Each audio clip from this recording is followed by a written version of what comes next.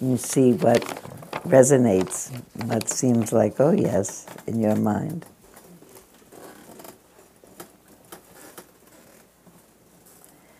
Meditating is watching and acknowledging in a relaxed way whatever happens, whether pleasant or unpleasant.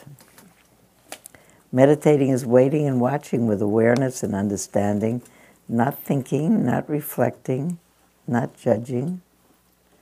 Just pay attention to the present moment. Don't go back to the past.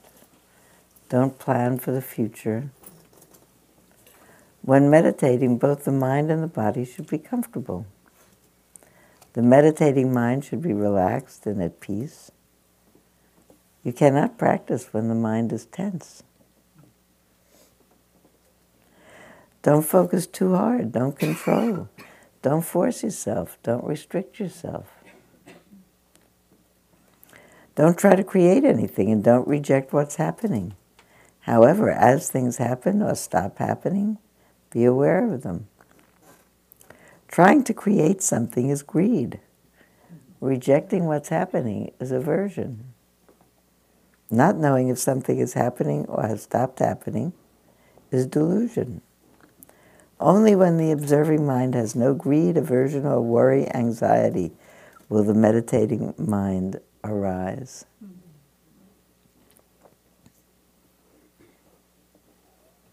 Don't have any expectations.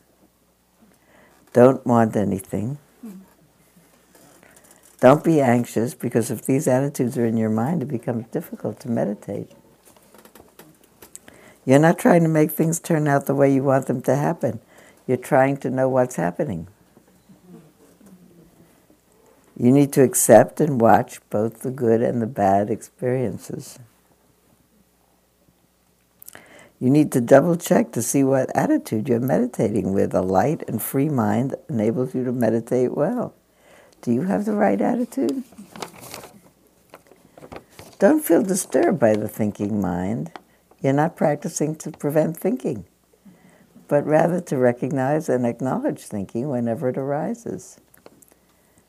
When you want only good experiences, you don't want even the tiniest unpleasant experience. Is that reasonable? That's not the way to practice Dharma. Why do you focus so hard when you meditate? Do you want something? Do you want something to happen? Do you want something to stop happening? Don't practice with a mind that wants something or wants something to happen. The result will only be that you'll tire yourself out. The mind and body are getting tired. Something is wrong with the way you're practicing, and it's time to check the way you're meditating. What's the mind doing? Thinking or being aware? Where is the mind now? Inside of oneself or outside? Is the watching, observing mind properly aware or only superficially aware? Don't reject the object being known. You are to know and thus note the defilements that arise, difficulties, hindrances that arise because of the object, and thus remove those defilements. Something arises, maybe there's a pleasant smell in the room, like someone's going by with a tray of donuts on their way from the dining room to the front office, and you're sitting there and a smell comes in. Present smell. What arises in the mind? What arises in the mind? Pleasant smell happens. Lust arises in the mind. Where are they going? It smells like Dunkin' Donuts. One of our family stories, actually, I should maybe tell you the story in the middle of reading Utejaniya, which is very lovely, but this is a story that we tell about my 55-year-old son, and it happened on a peace march down Market Street 52 years ago or something, but a piece of family lore, telling about the peace marches in those days.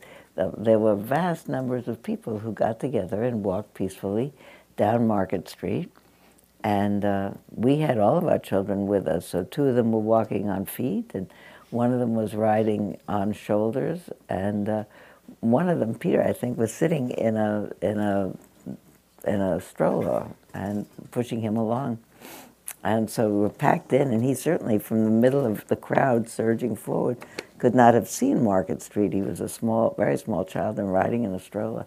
But I remember here's all these people and chanting wonderful slogans and being all inspired with, hopeful for making the point for peace.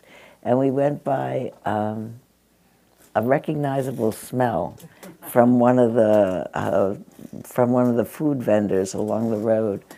And people saying things. And he was a very late talking child, didn't say very much. But all of a sudden he said in a loud voice, "I smell Kentucky Fry." And in the middle of this whole thing, it's got a certain smell, Kentucky Fry. "I smell Kentucky Fry" is, the prelude to "I'd like some Kentucky Fry." And it just seems so sweet in the middle of, we all have this very high purpose, and we're, there we go, peace now, peace now. I smell Kentucky Fry, and I'm glad I told it, because it's one of those things that in the middle of the noblest of situations, here comes "I smell Kentucky Fry." Was that a Dunkin' Donuts smell that just went by? Maybe they're having a staff meeting in the back room. Maybe they have donuts. Maybe I could just go back and check out and see a donut. So that means, what is it? You notice the defilements that arise. Defilement is such a funny word when you think about it.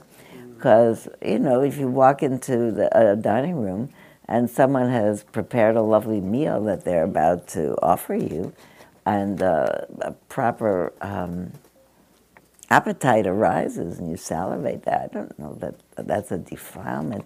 I think it becomes a defilement when it so takes over the mind that, I don't know, that you so are preoccupied with that you lose the conversation of the person that you're talking to, or you start eating before the hostess invites you to the table, or I think always when I think about sense desires, I think of the possible attachment to sense desires would be a way I'd like to say. Because food smells good, we certainly hope people will offer it to us and eat it. And it's a healthy thing to have that kind of sense desire. But at the time that any kind of a desire arises in the mind in a way that it precludes clear seeing and judgment and appropriate action, then it becomes, the cause of an action that's unwholesome. We were talking about that a little bit, I think, last week, in talking about really organizing one's life around the precepts that... was I talking to you about it, or did I talk to somebody else during this week? Does that sound familiar to you? Were we talking about that last week? No, Amara says. Okay. Well, let me finish reading to you what Utejaniya says. Is this nice? Would you like such a paper? Okay. We'll right away work that out. Here, I'll skip to the very end. No, this is the really important part. The object of attention is not important. The observing mind that's working in the background to be aware is more important. So do you see the difference between that? Here is... Could you read that again? The object of attention is not important. Dunkin' Donuts, Kentucky Fry, pleasant smell. What's really important is the mind that's rocking that, the mind that is filtering that attention, the mind that into which that experience arises, which one hopes will be expansive enough to say, that's a good smell. That's one of those things I like. And now might not be a good time to have that. So let's think about it. That what's important is the condition of the mind into which the experience arises. If the observing is done with the right attitude, the object will be the right object. Only when there is faith will effort arise. Only when there is effort will mindfulness be continuous. Only when mindfulness is continuous will concentration become established. Only when concentration is established will you know things as they really are.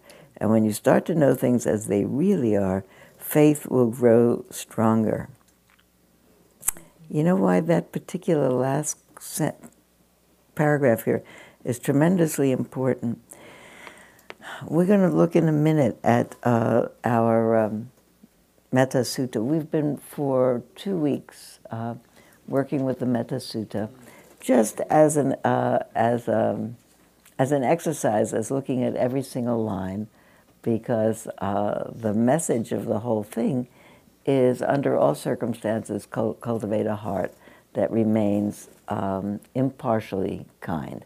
And it reads on first read, just do it. Dawn, did you have a message? I do have a message for you. Okay. Sorry to interrupt. Quite all right. I'm going to turn off your microphone. Yeah.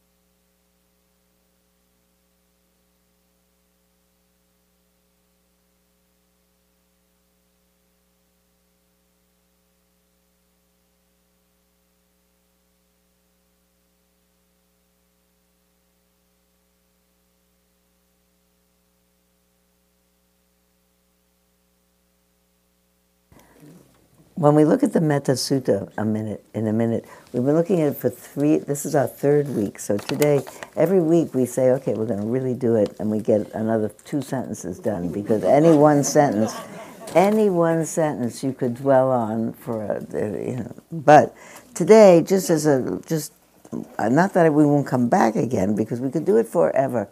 I'm really convinced if that were my only piece of liturgy, and I really organized my whole day and life around it, that's the only piece of liturgy I'd need. It says it all, don't you think? I really think the first part of it is sila, is ethics, the middle part is the samadhi part, mind training, and the end is panya, is wisdom. But it's nice to go through it and through it and through it. And it's not that we're improving on it or rewriting a new one, but it's been translated from the Pali so many times. And sometimes there are ways, we're not saying what is a better word to put there, but what word in that position making that point speaks to us more. But when we come to the last part of it, and you come around to wisdom arising, I think this last paragraph here, which said the middle part of it, of the sutta, which pertains to wise choice, wise mindfulness, and wise concentration, leading then to firm faith, which leads then to steadiness of mind, which leads faith to be so present, that the mind to be so open, that clarity and wisdom arises. I like to think that. So I'd like to have 2 things. Joe, dear, could you ask us, there, Anne will do it. And can we have 50 copies of this? Of this, yeah. And it's a 2-sided thing. Thank you very much. Okay, so now it's always like when the 2nd grade, when you say take out the homework, take out your copy of the Metta Sutta. Who's got it? Who needs a Metta Sutta? Does not have it on there. All right, we'll get it. But we're going to start. Let me see if I have one for you.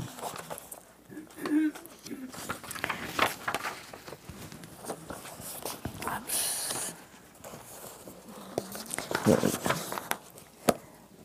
go. Would you like to have one? Do you need it to refer to?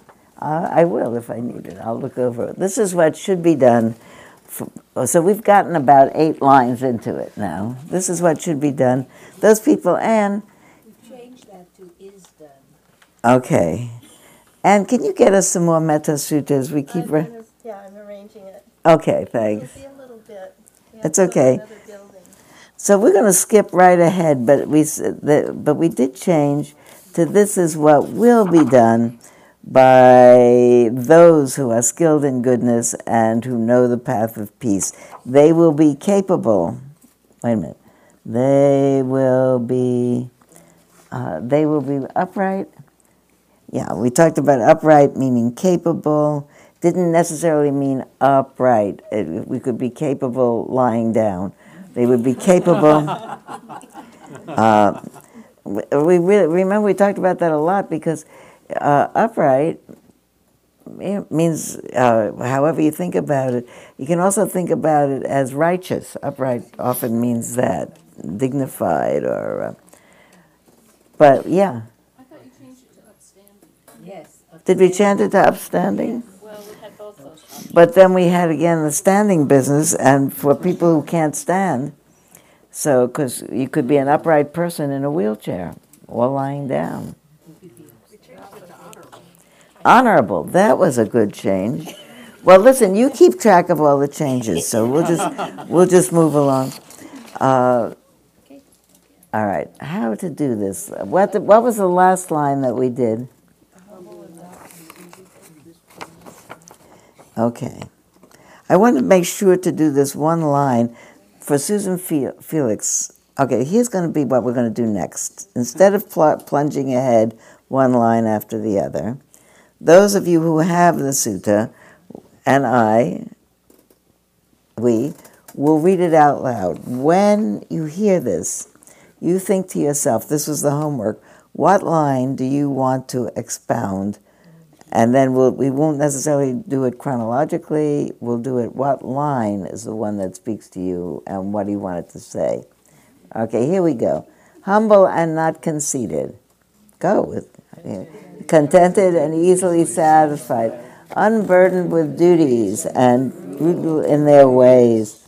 Peaceful and calm and wise and skillful. Not proud and demanding in nature. Let them not do the slightest thing that the wise would later reprove, wishing in gladness and in safety, may all beings be at ease, whatever living beings there may be. Weak or strong, omitting none, the great or the mighty, medium, short or small, those seen and unseen, those living near and far away, and to be born, may all beings be at ease. Let none deceive another or despise any being in any way. With no one, anger or ill will, wish harm upon another. Just as a mother would protect with her life her child, her only child, so with a boundless heart should we cherish all living beings, radiating kindness over the entire world, spreading upward to the skies and downward to the depths, outward and unbounded, free from hatred and ill will, whether standing or walking, seated or lying down, free from drowsiness. One should sustain this recollection. This is said to be the sublime abiding, by not holding to fixed views, the pure-hearted one, having clarity of vision, being freed from all sense desires, is not born again into this world. I love that. So think a minute and think, here's how I'd like to do it, because this will have more energy in it. What one sentence would you like to expound? It could be your favorite sentence. It could be the one that you think I'd like to change this word. Okay, 1 minute thinking time. Ready, set, go. You also.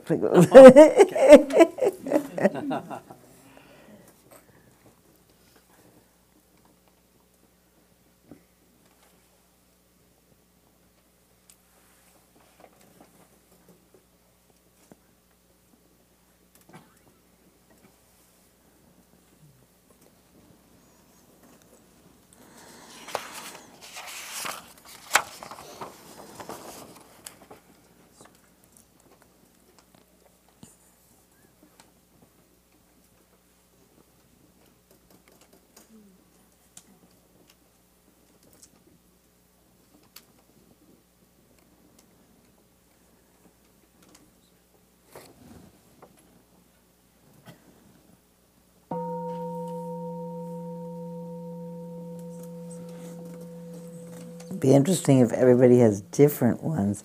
I want to read one that came in the mail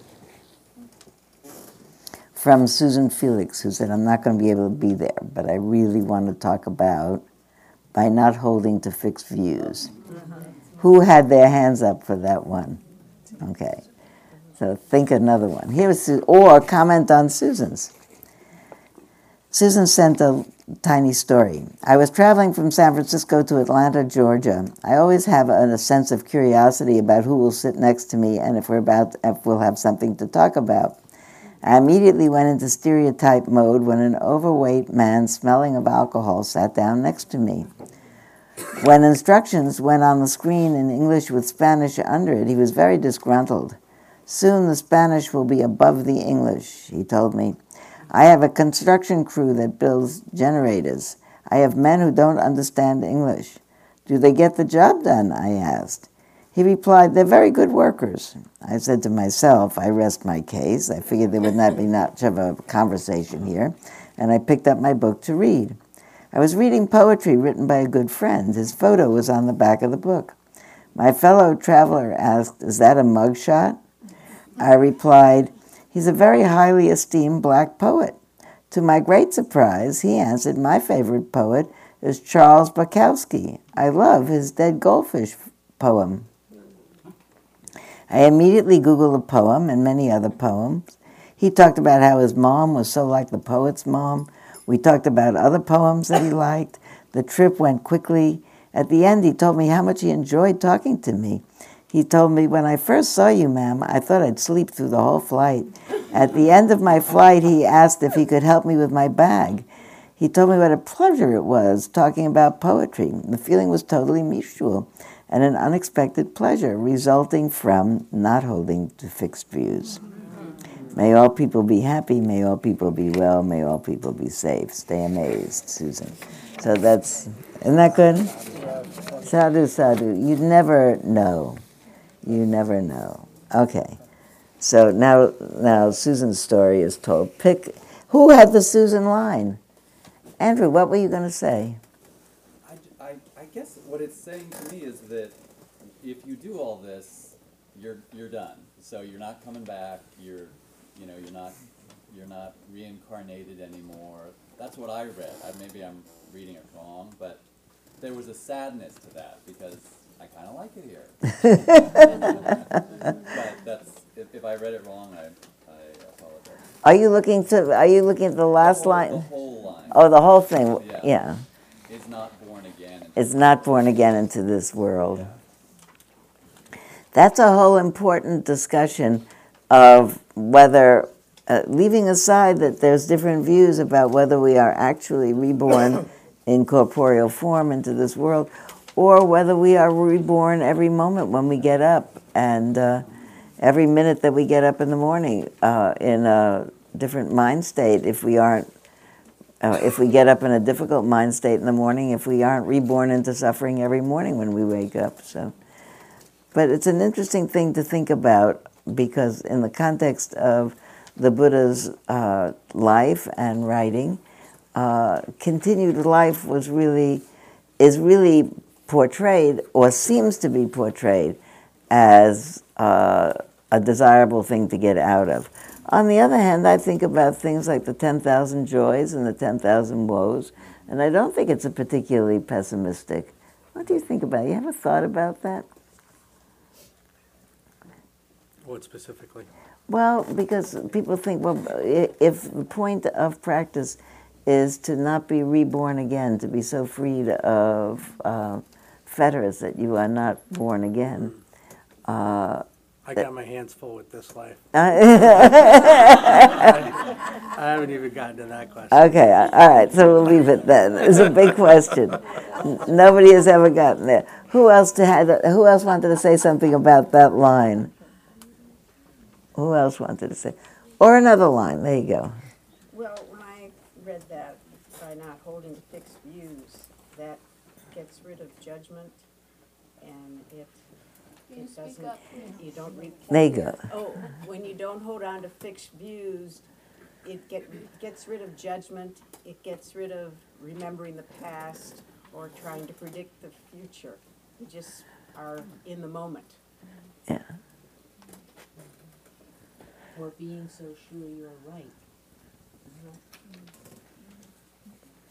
Actually, was that you, Roberta, who said being so sure you're right? It's a relief to all of a sudden have the feeling maybe I'm not right, because as long as you have to defend the right, you have to be thinking up more defenses for it.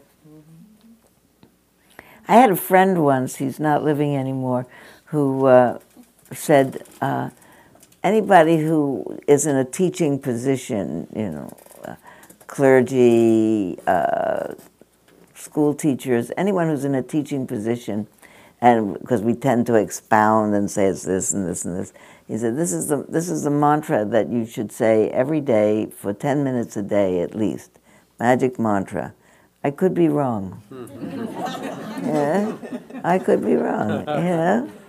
And especially when you hear, I try it sometimes when I'm listening to political debate, and the other side is so, in my mind, wrong. And I think to myself, it's so painful to think that. I think to myself, well, maybe they've got a point. No, they don't. But it's hard to let the mind make room for that. But it's a relief for the mind to make room for it. Yeah. Sylvia, I am still arm wrestling with this whole idea of loving without expectations. And I'm wondering, the second to the last line, being freed from all sense desires. Do you think that that's in the same neighborhood there?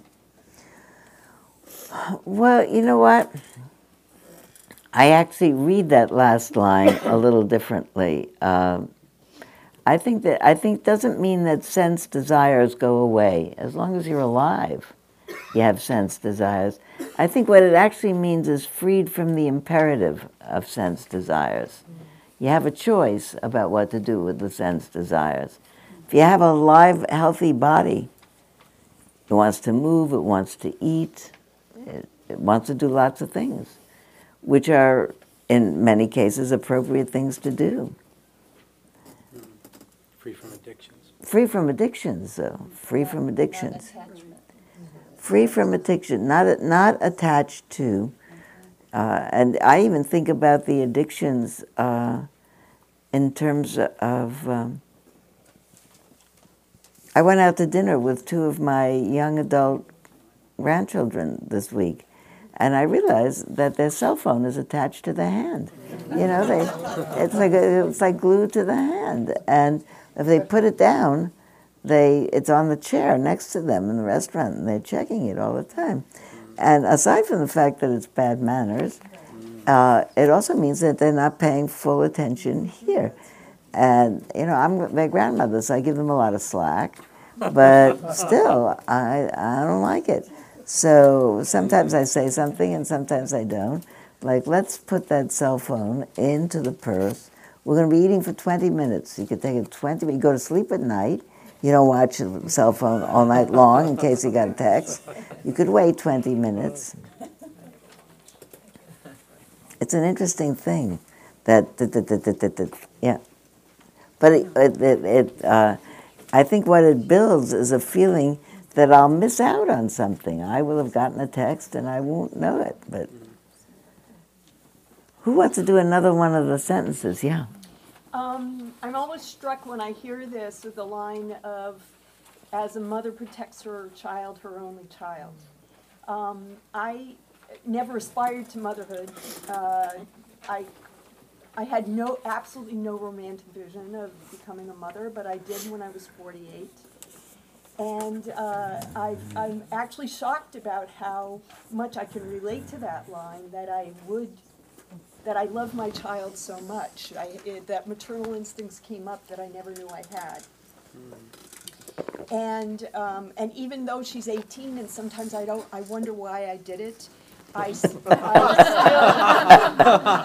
I hear that line, I still can dig deep into that feeling of protecting your child, your only child. So And so, in addition to loving her, I feel grateful for having had that experience so that I can relate to that depth of unconditional love that you would lay down your life for somebody for it, that I never would have known had I not become a mother. Okay, that's one thing. The second thing is being, having grown up a Catholic and being still active in the Catholic Church, I have had to endure the fact that God is always a man, and the fact that men are attributed to capacities of overwhelming capacities, superhuman capacities that apparently women don't have. And when I hear that analogy of, as much as I can identify with mother and child, I wonder how men feel, or when they hear this and they're parents and they have children. Do not fathers feel that kind of protection and depth of unconditional love also?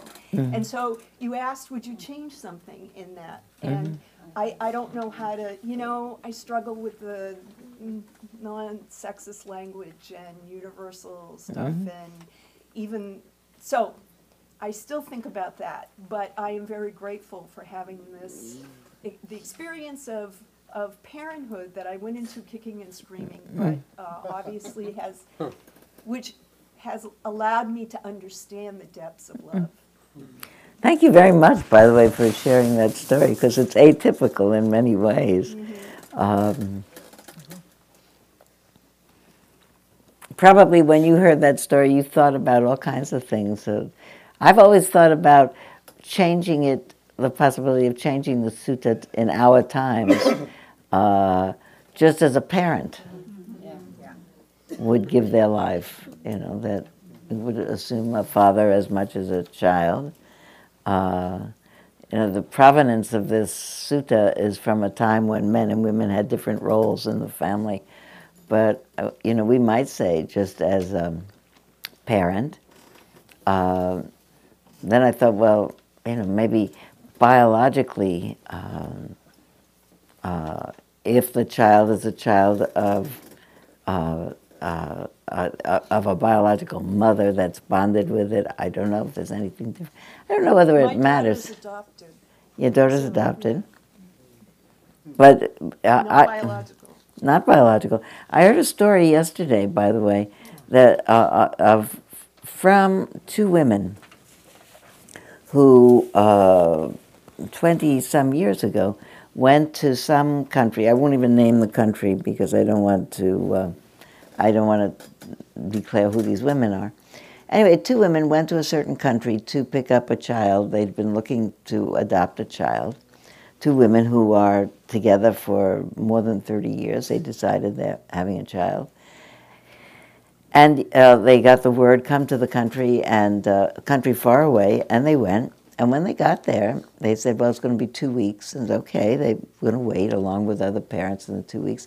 And in fact, they were given the child to live with for those 2 weeks in the hotel with other parents, prospective parents, and their child. Children waiting for the exit papers, and they said it was the best time in our life, and it was also the worst. I said, what was the worst? He said, well, as soon as we got there were problems, and the country said we're about to close the adoptions, and maybe these children won't go.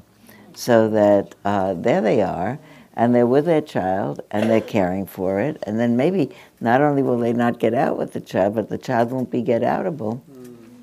And I said, how long...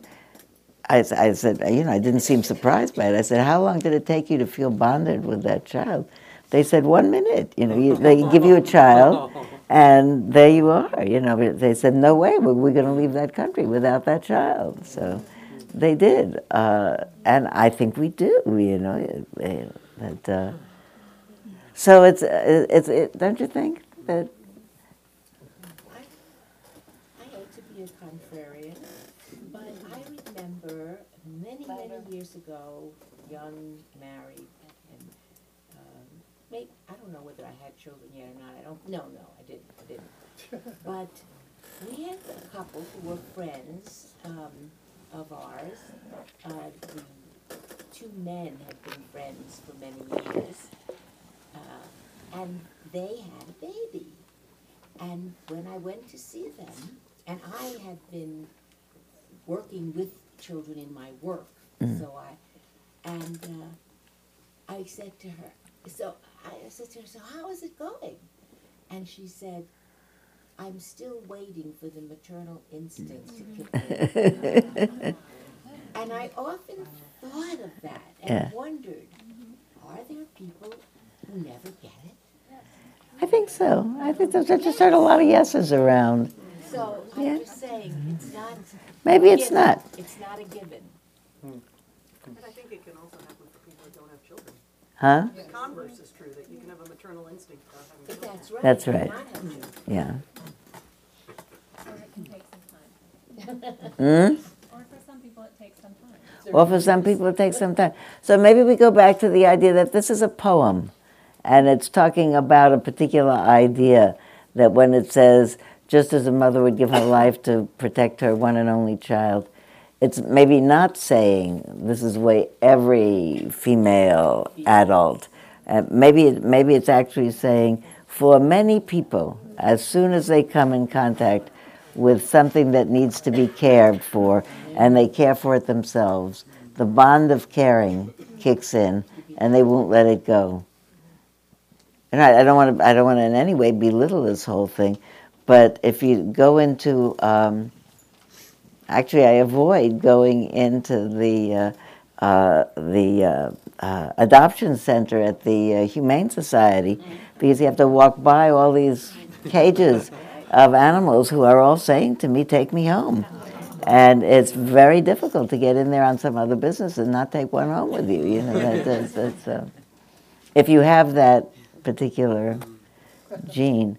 I think I do, and I'm happy to have it, because then, you know, it's a somebody said here in this very class some years ago, when we were talking about this business of just as a mother would give her life, there was a woman who was pregnant and we saw her week after week getting bigger and bigger and bigger, and then one week she wasn't here anymore, and then 3 or 4 months later, she came back with her baby, and we had a little naming ceremony. It was lovely when she came, and she said she's certainly very happy to have that child, but she said, you know, I really didn't get it. She said, when I was pregnant, everybody said, congratulations, congratulations, great for you, happy news.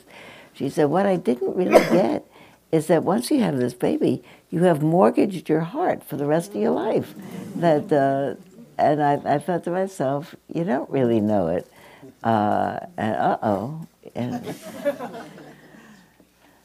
It's a thing to think about. So maybe if we were really rewriting it into modern English, not metaphor, just as some parents would be prepared to sacrifice their lives on behalf of their child. That's it. That's pretty open. Some parents would be prepared to sacrifice their life on behalf of their child. Just so should all beings.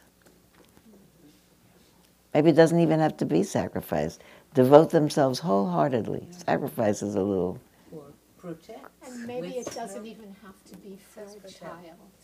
Maybe there are people who also are willing to give their lives for a beloved, for a friend, even a stranger. Well, so now we're really talking about events. We're talking about another important kind of a... So here's the image that comes in my mind. 20 years ago, at least, maybe more, a plane took off from Washington National Airport and crashed just after the takeoff into the river, into the Potomac, right next to a bridge. And many people didn't survive. It crashed in, and people were floating in the water, and it was winter. It was very cold, and because CNN was already you could watch the live event unfolding. There were people who rode across the bridge, and there were people who stopped the car in mid-bridge and got out, took their shoes off, and leaped into the water, and to save people.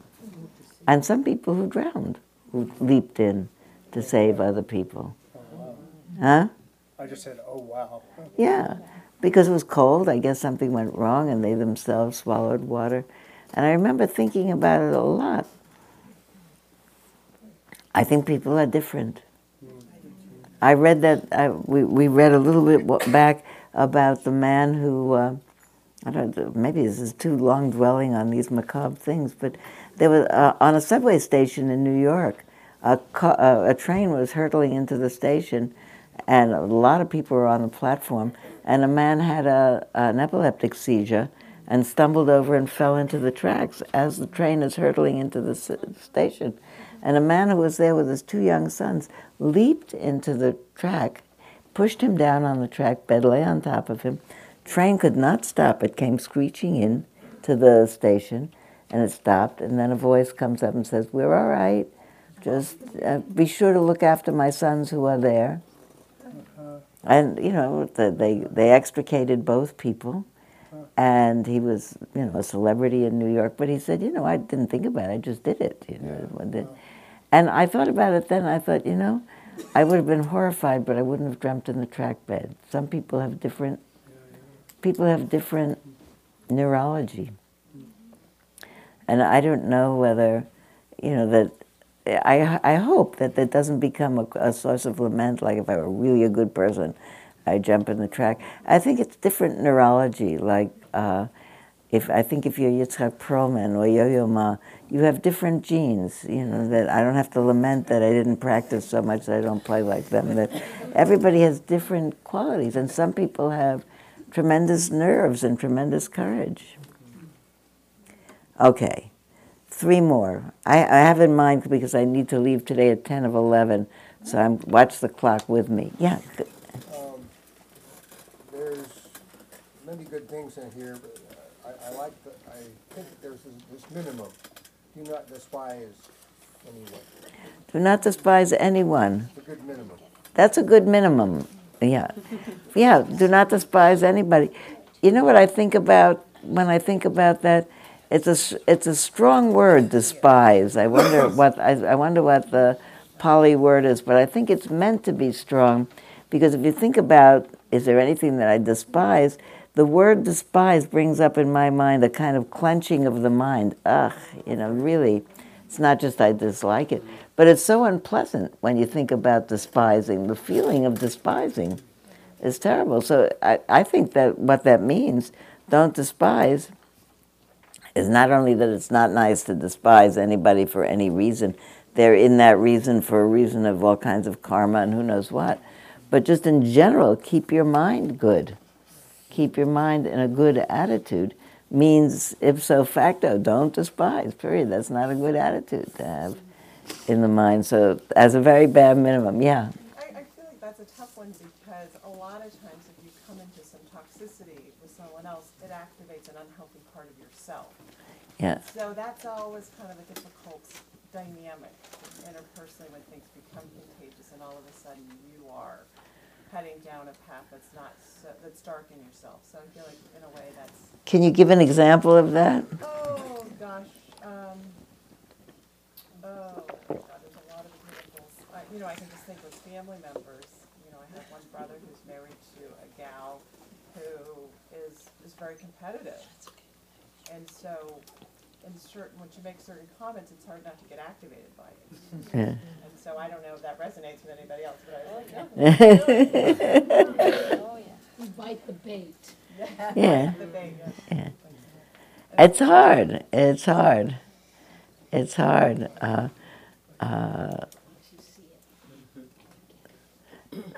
There's something that it's hard not to go for the bait.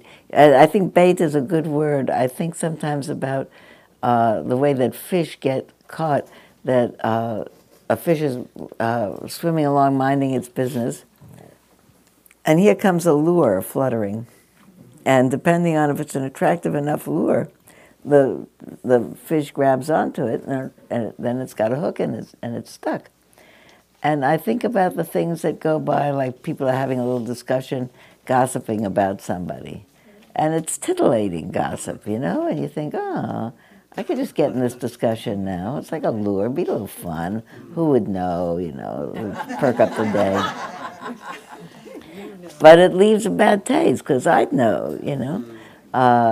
So that's a lure that can go by. Traffic, Sylvia. Traffic is a very easy lure because you get tense. I think what happens, for me at least, is I become tense because if there's a lot of traffic, not always, but if there's a lot of traffic and I am late for a dental appointment that I've had for 6 weeks to go to this special dentist that's going to look at this special problem, and it was hard to get an appointment, the traffic is, so you get tense in your muscles because you're a little alarmed. And then the story spins out ahead. I'll get there late, they'll cancel my appointment, I'll never be able to get another appointment, my teeth problem will get worse and worse, who knows, my face will fall off. You know, that you can really, because the mind gets, and it's my fault, I should have gotten left. I should have left before the time it was to leave to get there on time. And instead, and being seduced by annoyance, because you could just sit there and seethe. Or you could think to yourself, I often do that, I try, because I get caught in that.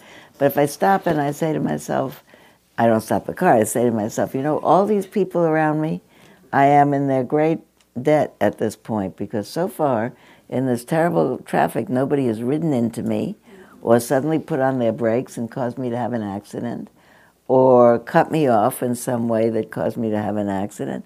All of these people are responsible for my staying alive. So good for them. May they thrive.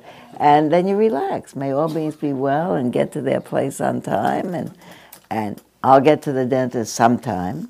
Maybe I'll get there so late they won't do it again. They won't do the procedure, or maybe they will. Because mostly they do. Because being late happens to people. I'm hoping it doesn't happen to me today. So, adios. I'm going to go. I think I'm very happy with what we did with this Metta Sutta for these couple of weeks. I enjoyed it all together, not because I think we wrote a better sutta, but we thought about it. One of the things that I want to think about a lot are, maybe we'll come back to it sooner than I think, but when we take anything like the ethics, like precepts, I undertake the vow to abstain from harming living beings. What might that mean, really? I mean, it's all very well to say it, but what does that mean? Or to take the vow to abstain from taking that which is not freely given. And the ways that, anyway, I think any of the things that, I think we could take a half a dozen pieces of liturgy, like the precepts, or the Metta Sutta.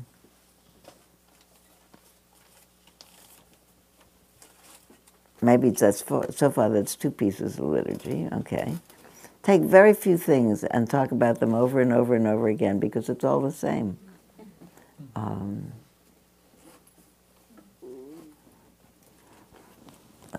I meant to tell you that I was going to tell you about unburdened by duties and humble in their, and frugal in their ways. We missed that line. But I think that nobody doesn't have any duties. Monks have duties. True. Because I think that the point of that line, because I think about it all the time, because we have many duties, and I have to get to my meeting on time, that unburdened by duties I don't think means not having duties. I think it means not being burdened by them, which is just it's a different attitude. There are the duties, but duty can also be a mission. A duty can also be a mission. Yeah, and therefore you feel privileged to have it. Yeah. It's a great privilege to have you here. Thank you very much. Thank you very much. Come back whenever you're here. Thanks. We're going to be here next week, but I won't be here next week. Donald will be here next week in my place. You could come in here, Donald. May all our voices join with Sylvia's. Oh. Thank you for coming and sharing with us so openly, and also with happiness for all of your accomplishments. Oh, thank you, Robin. Really, you do us an honor and a service by showing up. I'm so grateful to you. You know, that I always think about the monk that the Buddha saw as the fourth of his sights. You know, seeing monks is good for you. Seeing you is good for me.